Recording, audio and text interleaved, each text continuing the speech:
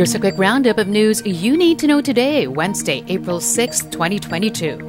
Ferdinand Marcos Jr. remains the most preferred presidential candidate for majority of Filipinos. 56% of respondents chose Marcos in Pulse Asia's latest pre-election survey, but that's 4 percentage points lower compared to the figure he garnered in February.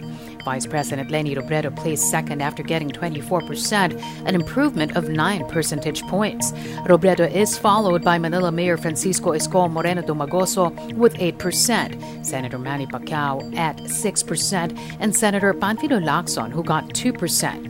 Pulse Asia Research Director Ana Tabunda believes it's now down to a two-way race between Marcos and Vice President Robredo. But Tabunda says Robredo's gains and Marcos's decline are still not significant enough to change the current trend.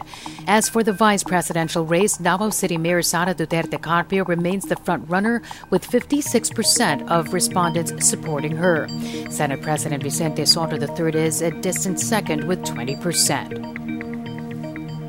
President Duterte rejects proposals to put some areas under the so-called COVID Alert Level 0. Duterte says Alert Level 1 should stay in place amid the threat of new variants. Nearly 200 areas in the Philippines, including Metro Manila, are currently under Alert Level 1.